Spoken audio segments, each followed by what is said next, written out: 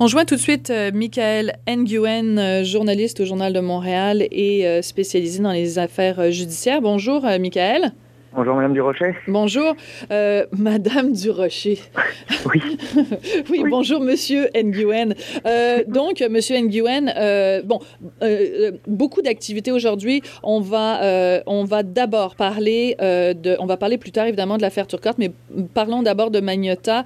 Donc, il a plaidé non coupable à 5 reprises. Vous étiez là, vous l'avez entendu. Comment ça s'est déroulé? Oui, en fait, il était de retour en cours pour sa conférence préparatoire. Donc, c'est vraiment une audience qui permet de gérer le processus pour savoir comment le procès va se dérouler. Mm-hmm. Donc, c'est à ce moment-ci qu'il a plaidé pour la première fois. Donc, il a décidé de plaider non coupable. Donc, debout dans le box des accusés. Il faut dire qu'il semble avoir pris du poids depuis sa détention en juin 2012.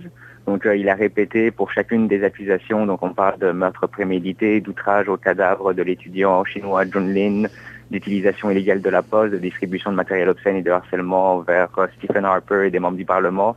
Il a plaidé non coupable. Non coupable. L'avocat qui le défend, qui est un avocat qui vient de l'Ontario et qui a obtenu donc une permission spéciale pour pouvoir exercer ici au Québec dans le cadre de l'aide juridique, il y a eu toute une négociation, enfin tout oui, disons comme ça, une négociation. Vous expliquez dans votre texte qu'il bénéficie de 500 $ pour la préparation du dossier. Quand on sait combien peuvent coûter les frais de base d'un avocat, que je vous avoue que quand j'ai vu ce montant de 500 $, je me disais, mon Dieu, je veux bien croire que c'est l'aide juridique, mais c'est quand même très, très peu comme montant.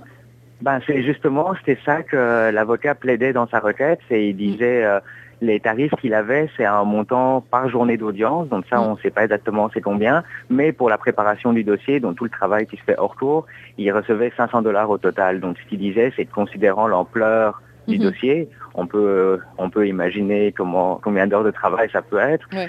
C'est assurément pour lui, ça valait plus de 500 $. Donc, il demandait à la Cour de monter les tarifs. Ouais. Sauf qu'aujourd'hui, dans la salle de cour, il a annoncé qu'il retirait sa requête.